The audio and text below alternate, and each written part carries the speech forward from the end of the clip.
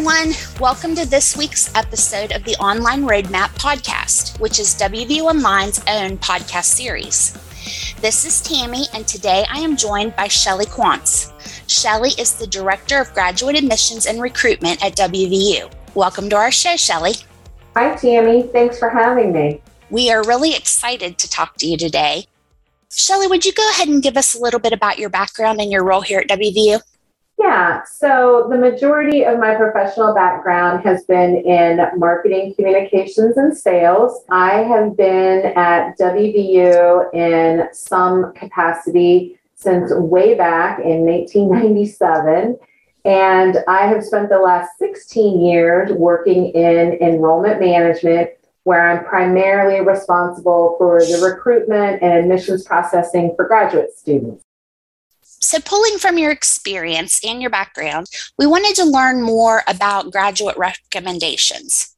The first question that came to my mind is, who do you ask to provide you a recommendation for your graduate application? What admission committees are looking for in a letter of recommendation is information in terms of your work ethic, why you have a particular interest in pursuing a specific degree, and what kind of level of passion you have about when you take on new things.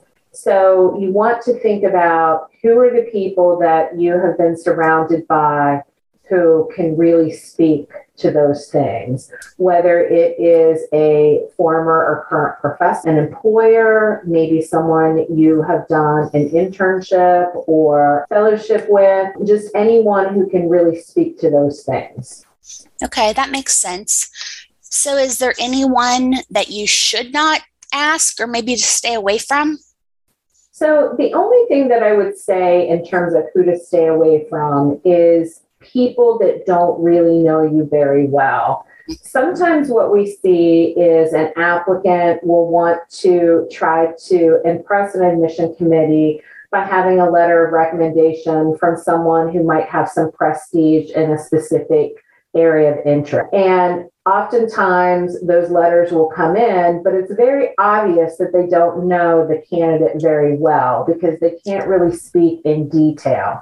So rule of thumb, always go with someone who truly knows you and can, really speak about your qualities versus someone whose name might be a little bit more impressive, but they don't really know you that well.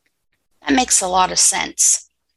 So I always like to ask my guests a fun question, which I'm pretty sure I know your answer from knowing you, but tell us who your favorite college team is.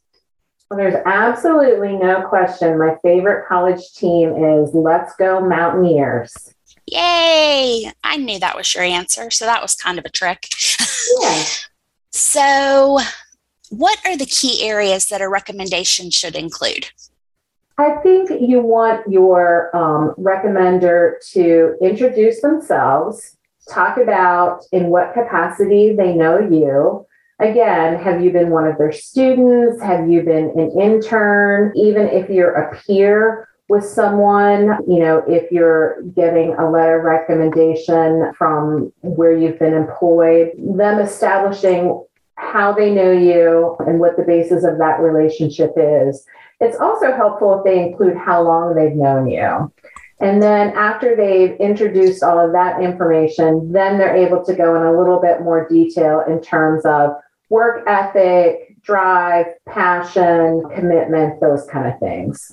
Yeah, that totally makes sense. Sometimes, like you said, going back to what you said, you go and you try to find somebody that's got a name that might be connected to where you're wanting to go, but someone that can truly speak to your qualities is definitely a better choice. Absolutely. And, admission committees do this a lot. So they're very experienced at being able to tell the difference between a letter of recommendation from someone who truly knows the candidate versus not.